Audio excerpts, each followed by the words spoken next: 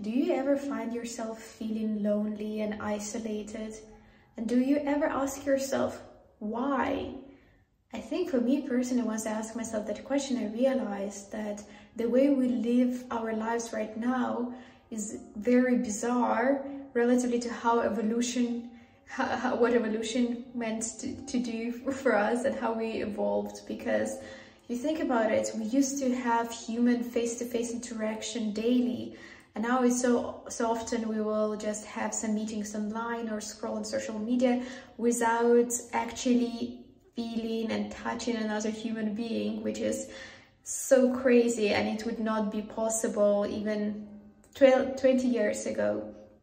Also, it could be that some days we spend the whole day inside without even getting outside and getting the sunlight, getting the fresh air, connecting with nature.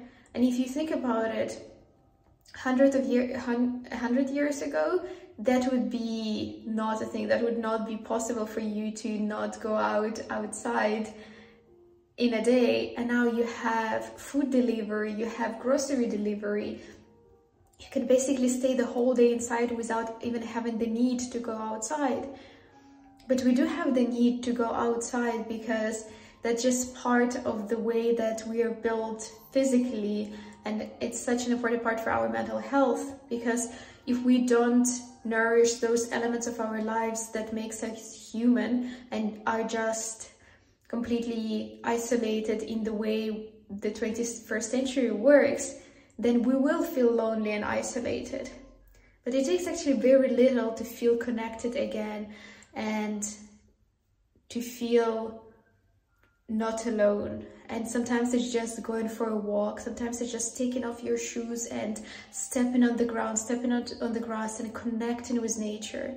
And I'm telling you, if you start your day by going outside for a walk, getting some sunlight, getting some fresh air, even if it's a cloudy day, you will feel so much better. Every time I take a bit of convincing, it's like me versus me talk, but then every time I still go outside and I still go for that walk, I feel so much better.